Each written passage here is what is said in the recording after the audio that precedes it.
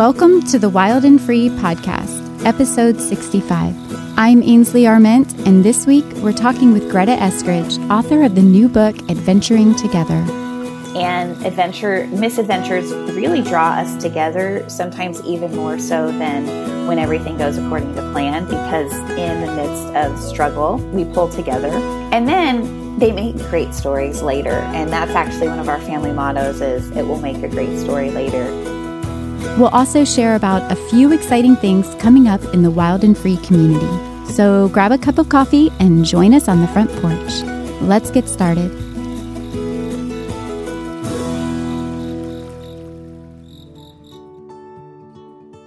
I used to worry that what we did for homeschool didn't look like work. I don't anymore.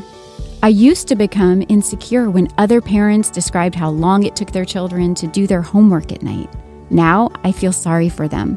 When children's play intersects with their desire to learn more and deepen their understanding, it is work. The other day, my eldest son was noodling on his laptop when I told him to put it away. He was researching animation techniques, and it wasn't the normal designated time for him to be on it. "But you're on your laptop," he said. "I'm doing work," I explained. He bit his tongue as if he might burst. "But so am I," he erupted. I paused for a moment, looked into his eyes, and realized he was being earnest. Just as I thought the importance of working on what I was doing preempted all other activities at the time, my son felt the same way about his research. And he was right. What he was doing may not have looked like work, but that didn't mean he wasn't working. I watched him adjust his characters, trying to make their movements appear more natural. I observed him studying the experts, trying to apply their techniques to his own projects. It looked like play to me, but I concede that he was doing actual work.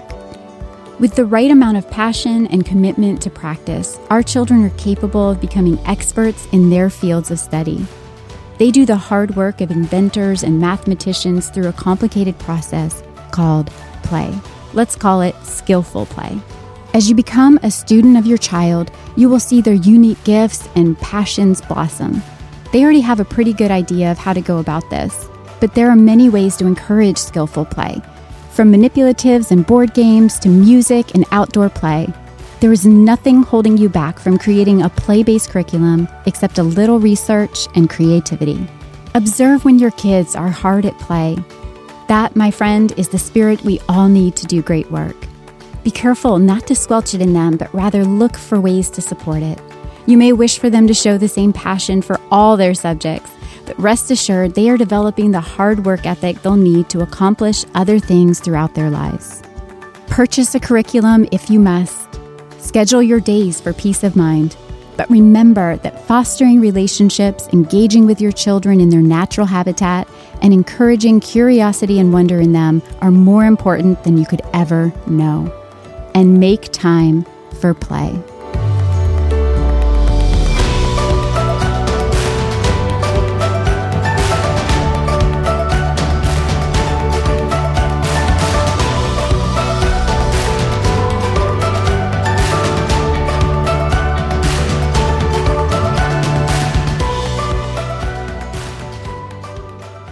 We'll hear from Greta Eskridge in just a moment.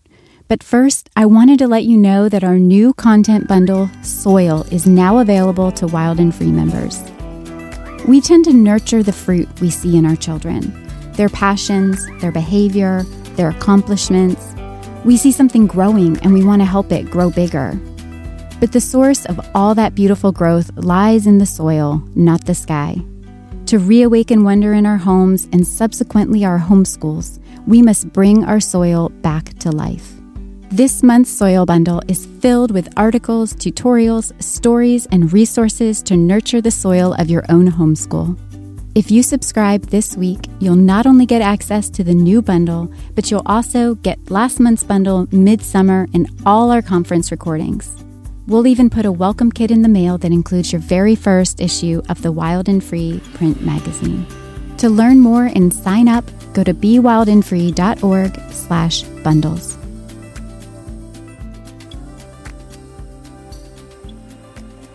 Greta Eskridge is a second-generation homeschooling mom who is a regular contributor to Wild and Free and just wrote her new book, Adventuring Together. She and her husband, Aaron, have been married for 22 years and have 4 children. They strive to fill their lives with creativity and a passion for the things they value in life: art, books, nature, adventuring, and pursuing deep relationships with family and friends. She recently sat down with Jennifer Pepito to talk about how to create a lifestyle of adventure with your family. Let's listen in. I'm so excited to chat with you. While we're podcasting, it's early summer. And so our family is planning a few little road trips, and we've been up over the mountains, hiking up to the hot springs, and kind of, adventuring together is one of the ways that we feel has made our family strong. So I'm excited to talk to you about how families who maybe are kind of feeling a little bit nervous about adventures can get started. Sounds great. It's what I love to talk about. It's what I love to do. Totally. And one of the things that I think is unique about you, Greta, is that you actually live somewhere that I don't think, adventure in Southern California. You know what I mean? And yet you have found like nature adventure galore in Southern California. So tell us a little bit about how you got started adventuring with your family. Well, actually, when my kids were really little, so see, I'm going way back. I remember multiple times people telling me when I go out with my 5, 3, and 1-year-old, they would say, "Oh, it's so wonderful to see you with your little kids, but just wait till they become teenagers and enjoy it now." I'm kind of rebellious, and I would hear that and I would think, you know what? That's not going to be my story. I have to do something different. And so I thought, well, how can I intentionally build relationships with my kids that are going to last, so that when we get to the teenage years, my kids aren't saying, "I don't want to be with you," or I'm saying, "I don't want to be with you." And for me, the way that I determined to do that was by having adventures with them. I chose adventures because what I found being a mom, again, of little kids, was that when we were home together, it was harder for me to just fully step into being with them because there were the distractions of, I need to get the baby down for a nap, or I'm potty training, or it's snack time, or I'm cleaning up, toys. There was just all the things that, surround you in the early days of motherhood. And I thought, how can I step away from that for a little bit of time and just really be totally present with my kids and not be, not feel the tug of all the things that I need to do as a mom. And so I decided we're going to just go on adventures. We're going to be outside together, and we're going to spend this dedicated time where we're both excited about the world around us. And we started weekly adventures together, me and the kids at first, and then we had a group of friends that joined us, and we've been doing it together once a week for 11 years now. That's amazing. That is amazing. For one thing, just the consistency of doing something once a week for 11 years. I mean, that is like a habit that probably now, if you have to miss it, it feels really bad. It does. Quarantine was really hard for us because we crave that consistency, but also it provides variety too. So it's this really unique combination of the comfort of this habit, but also bringing newness into our life as well. And missing it was really hard. That's the longest we've ever missed it. Even when I've been pregnant or had a newborn, we didn't miss this many. So tell me a little bit about how you adventure with babies, though, because I remember, we went on one trip to Yosemite when I had probably 4 or 5 young kids. And so my husband had one in a backpack and I had one in a front pack. And then you're trying to go up the Vernal Falls Trail or something, and you're just dying because it's so steep, and you're trying to make sure no little, the children who are too big to carry, but not quite big enough to manage their own bodies well, making sure they don't run off the edge or something. So how did you do that, especially in a big group? Like, how did you adventure with not just your own small children, but a group of other ladies with their small children? Well, like I always say when I'm asked this, it's not easy. I'm just going to be totally honest. It's not easy, but it doesn't last forever. So you just have to do it. Like there's no magic formula. However, being with a group did help because, if I was taking them out alone, I would have a baby on my front, a backpack on the back, and, trying to keep up with the toddler. And then my two boys that were a little older, they'd want to run ahead, and trying to manage all of that on my own was hard.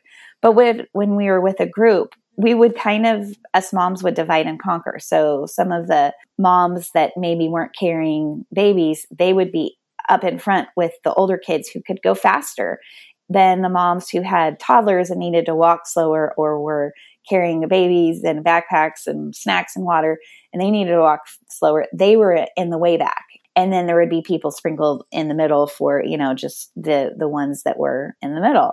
And so it entailed saying, hey, big kids, if mom's not with you, you need to listen to these other moms and follow the things that we've talked about for being safe.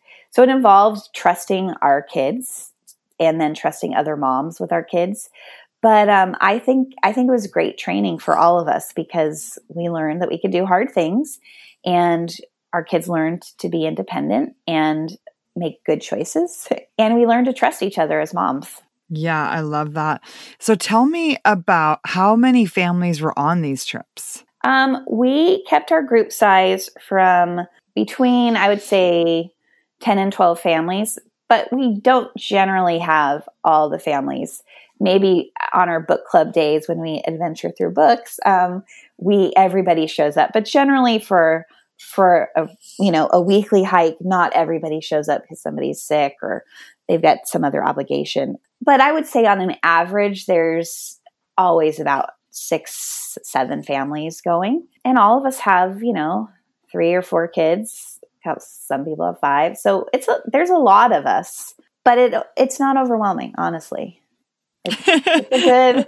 I mean, when there's like 12 of us and we have like 50 kids, that's a lot. But I feel like now, because we have such a wide age spread. I mean, we have from 17 down to a baby. The big kids now, they're totally self-sufficient and they go off ahead, and we hardly see them sometimes until we get to the end. It's spread out enough that it's not overwhelming. Okay, so you have this big, wide range of people, families. I'm thinking if there's 6 families there with homeschooling, there's at least 24 kids or something. Yes. So tell me a little bit about what kinds of rules and parameters do you set up ahead of time to help prevent injury even? Well, I think we're a pretty wild and free group. So, our group has been in existence actually since even before Wild and Free, which I feel like that's, we're like the old guard. But that's the thing that one of the things I love about Wild and Free is seeing all these other groups that have formed, and each group kind of creates its own culture. And so in our area, there are a lot of groups like ours, and a lot of us have been together for a long time. So, and each group has its own distinct culture. And in our group, it's changed as the kids have gotten older. When they were little, there was usually the rule, like there had to be a mom with you. If you guys were hiking ahead, big kids, you have to have a mom with you. And then as the kids get older and they were able to go a little farther, we said, you have to go within call of our voice. So if we all had like specific calls we use to call our kids, if you hear your call, you have to stop and call back so we know where you are. So that became the rule in the next step. And then now that, we have like 16 and 17-year-olds, if they've looked at the map and it's somewhere we've never been before, they can do the whole thing if they know where to go. And maybe the rule is if you're taking some younger kids with you, you have to stay with them. And if they slow down, you either have to bring them back or you have to wait with them. You can't ever leave them on the trail alone. Those are some of the things that we set in place, but the rules changed as the kids have grown up. Interesting. I was thinking about one of the outings that I took with the homeschool group, and we had, several strollers, and then there was some, maybe 11 to 12-year-old boys, and those guys ran ahead, but then some of the little kids followed them, and we were like yelling for them, and they didn't hear. So have you had families actually leave the group because they felt like it was a little too wild and free for them? Yes. And that's okay. Like, I think it's really valuable for you to find a place that you're comfortable. And if it's not a good fit, then that's okay. Like this happened years ago when our kids were a lot smaller, but we had been doing it for several years. And so they were still very comfortable on the trail. And we were at a nature center, which feels very safe. You know, the trails are marked. You can't really go off the trails. It's not a big enough space where a child could get genuinely lost in the wilderness. So in that case, we let the bigger kids go a little farther ahead, even though they were only like 8 or 9. But there was a newer family with us, and some of her bigger kids went ahead. Then they had all gone like literally steps off the trail and were hiding kind of in a thicket, not hiding from us, but hiding in there and having like a little make-believe game. And so she didn't see them ahead, and it made her very nervous. And she decided, just our group wasn't the right fit for her. Or sometimes because our group, we drive a lot, because like you said, we live in Southern California. So sometimes we have to drive a distance to get to a hike. And honestly, if it's one of our favorite amazing hikes, like we'll drive 2 hours because we love a great hike. But there's other people who are like, there's no way I'm driving 2 hours to a hike and dealing with LA traffic. This isn't the right group for me. Or they just skip that day. And again, those are all cultural things within a group, and it's okay to be honest and say this isn't the right fit for me, or those days we don't go. We'll be back to our conversation with Greta in just a moment, but I wanted to take this opportunity to remind you about an event happening at the Wild and Free Farm Village in the Blue Ridge Mountains of Virginia this September 11th to 13th. For those of you who love camping and getting lost in the worlds of fantasy and fiction, we're hosting a medieval adventure weekend in partnership with our friends at Felon Fair. This immersive camping experience is designed for the whole family and will include period games, costumes, good food, evening entertainment, and fun activities all throughout the weekend. But we only have a few more camping spots left, so make your reservation at bewildandfree.org/medieval.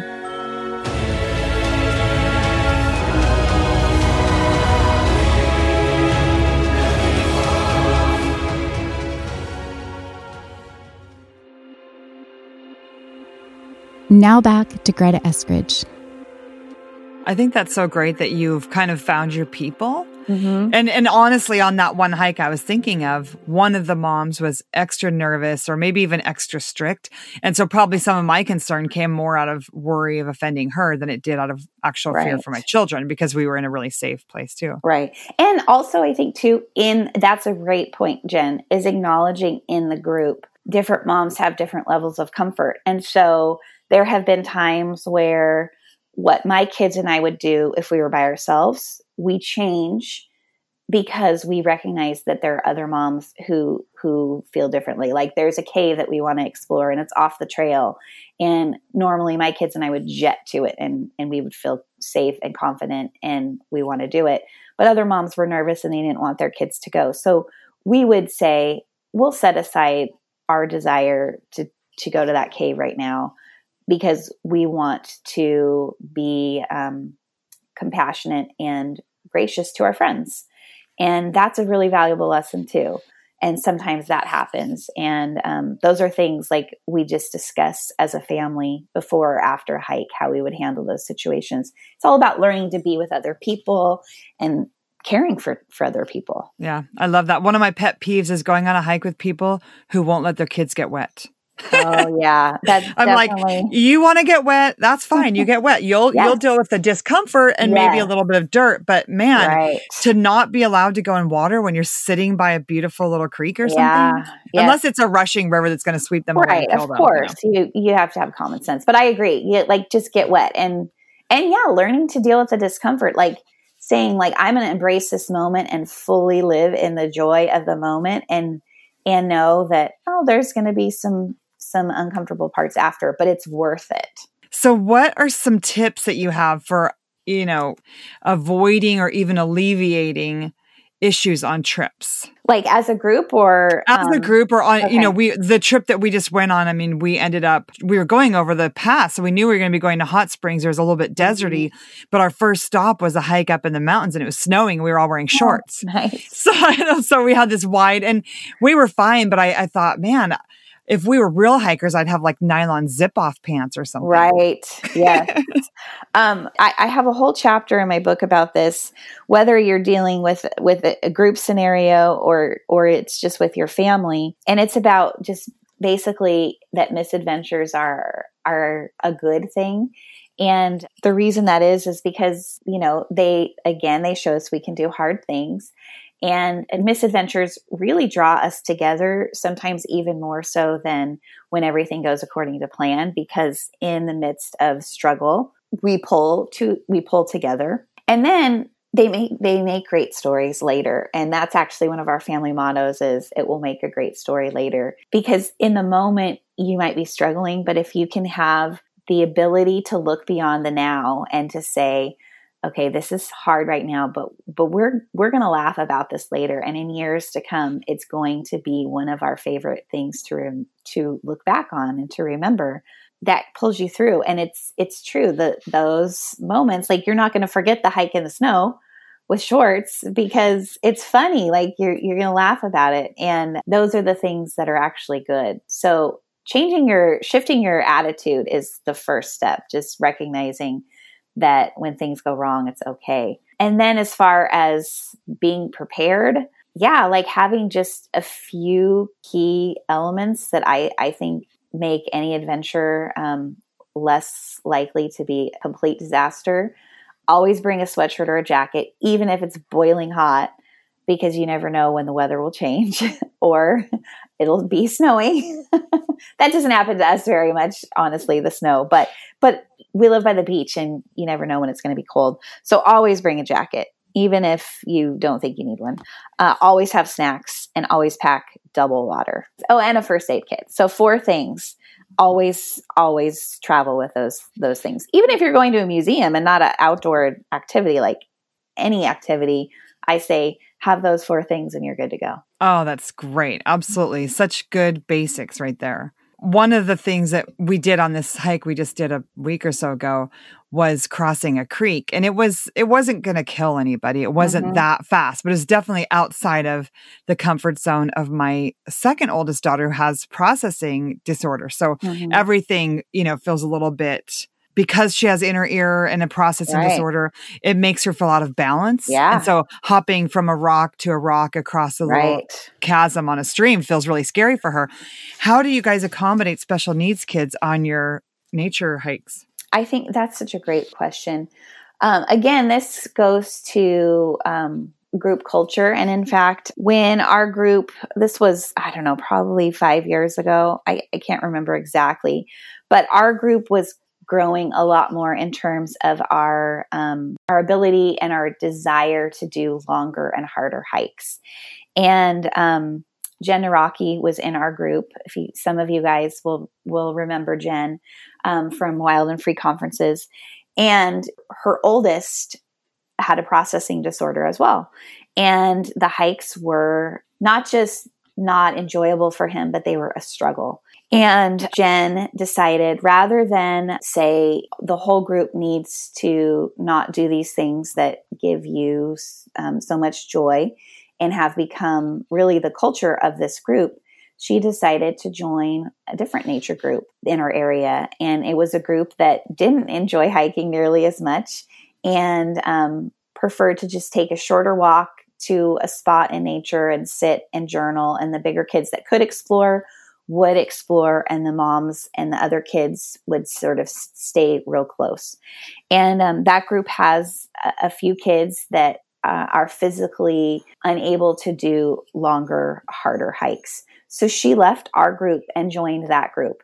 And honestly, it was difficult because we missed her and we missed her boys, but we also understood where she was coming from. So I think that shows 2 examples of how you could manage it. One, you could say, this group isn't the right fit for us, and we're going to find a group that fits our needs better. And to be able to walk through that without hurt feelings and without anger, but with understanding and grace. That's one way you can deal with it. And then you could also deal with it the way our friends group does, which is to say, okay, we're going to hike into a spot and hunker down here. And the kids that are more able to explore farther afield they can. And the other ones that need to stay closer, they'll sit and hang out closer with us moms. So I think those are two ways you can manage it. Also, you can look for trails that are adapted for things like wheelchairs or wagons. Those exist too. Not as many, but they are definitely out there and more all the time. I love that. These are such good tips for becoming a nature community that's inclusive and encouraging. And really, I think for all of us, some really sweet ideas for just developing our own communities, whether it's just you and a friend or you and 25 other children. Yeah. And I have in the book, because my book is about adventuring with your kids. And that, I love that we're talking so much about adventuring as a group, because our adventures together, they haven't been just me and the kids. A lot of them are, because we adventure in addition to our weekly groups with our friends, but a lot are with our large group of friends. And that has built relationship, not just with my kids and their friends and me and my friends, but it's also built relationship with me and my kids, because we're still together while we're with that larger group. And I talk about that, why it's really important for you not to just adventure with you and your family, your immediate family, but to create your own adventure club of sorts, or your own wild and free group where you are connecting with other people who share your values and desire to connect with your kids away from screens and away from busy schedules, and just get out and be intentional in your time that you spend together. I love that. I'm always inspired talking to you, Greta. And I know that families will be encouraged as they read your book, Adventuring Together. Thanks for joining me. Thank you. I love talking to you, Jen, always. Thanks, Greta. We're so grateful for the way you're inspiring a whole new generation of families to live outside the box and start exploring together. Friends, this book is a manifesto, not only for reclaiming adventure, but also the very heart of our families. You can order it now wherever books are sold. Well, that's all the time we have for today, but join us again next week for the Wild and Free podcast.